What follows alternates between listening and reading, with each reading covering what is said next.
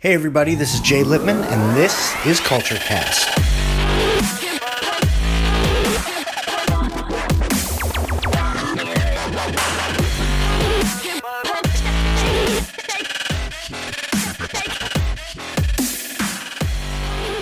Hey everybody, welcome to episode 2 of Culture Cast. I'm Jay Lippman, and I'm happy to have you with me. I hope you guys had a good week and an even better weekend. I wanted to start today's episode by telling you something that happened to me this week, giving you a little bit of a backstory, and I think that'll really stress what I'm trying to talk about in today's episode. So this week, for those of you who don't know, I work as the director of operations for a small electrical contractor based right outside of DC. This past week, I was actually working out in the field with one of the other electricians that I manage, and we were hanging a 100 to 120 pound chandelier on a 20-foot ceiling. Which is, kind of run-of-the-mill for a residential electrician. We, our company does that all the time. The funny thing about the fact that I was in the field was this was something that I specifically said I did not want to be doing. This is the second time that I'm working for this company. I did start off as an electrician, eventually became the service manager, left for 4 years, and now I'm back as the director of operations. When I came back, what I was actually trying to do was sell the owner on some marketing and a new website. I had just started a marketing agency that I was trying to get off the ground, and I walked in hoping to sell him on my services, and what ended up happening instead was he offered me a job as his director of marketing and business development. And I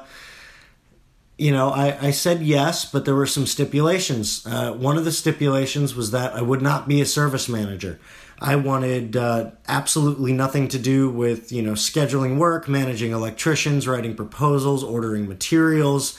It just, wasn't what I was interested in. Stipulation 2 was that I would not work in the field as an electrician. I was done doing field work, and so we agreed that my responsibilities as the director of marketing and business development would be threefold. 1, I would do the marketing and hopefully build a new website. 2, I would help implement new technology in the workplace. We were still paper-based. Actually, we still are paper-based. And 3, when the occasion arises, I would speak with customers who needed to talk to someone who knew a little bit more about electrical work. I was perfectly happy to do that. So that was it. I wasn't going to work in the field, and I wasn't going to be a service manager.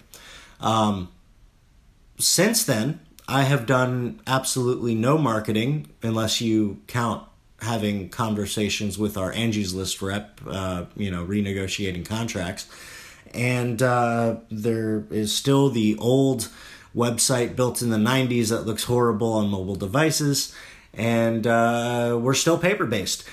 So none of the stuff that I came there to do was I actually able to do. Instead, within 3 weeks of coming back in, I got put out in the fields working on a job.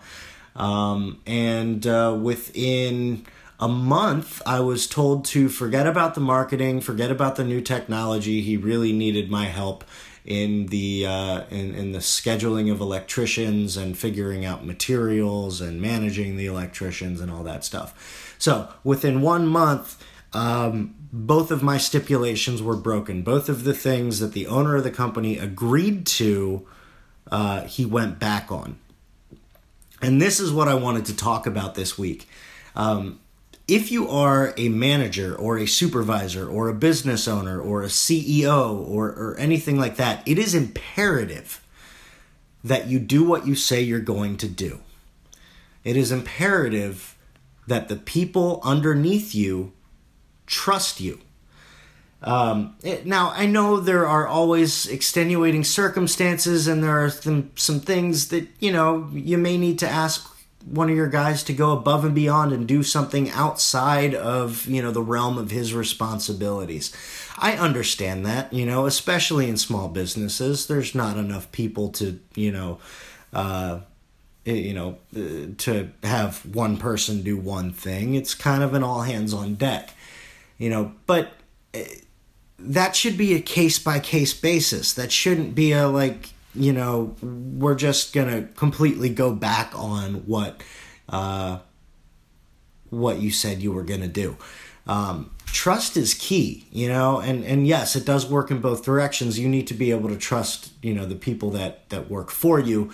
But if you want a positive company culture, if you want the type of business where people go above and beyond and work their hardest, they need to be able to trust you. They need to feel safe in the place that they work. Otherwise, all sorts of things can happen. You'll get an incredibly high, voluntary turnover rate. You'll get angry employees, which create other angry employees. You risk, especially in the case of service businesses where you have client-facing employees, you risk them poisoning the well and, making the customers never want to work with your company again. There's all sorts of horrible things that can happen, and really it all starts with the trust that you build with the people who work for you. And it's really not that hard to build trust. All it takes is doing what you say you're going to do. If you say that somebody's job description is going to be, one thing and one thing only, then keep it that way. And instead of, if the need arises that they have to go above and beyond their scope of work, don't order them. Ask them and let them know that this is hopefully just a one-time thing. And if you do that, more than likely, they're going to say yes.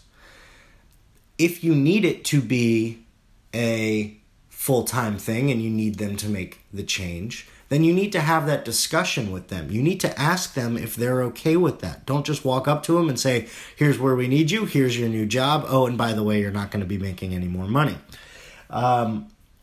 The people need to trust you. I know I've said that like a million times in the last 2 minutes, but it's that important. Otherwise, you're going to have a failing business.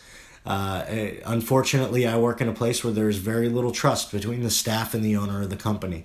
There are histories of, not doing what, not doing what he says he's going to do, but that's it. Do what you say you're going to do. When you say you're going to do it.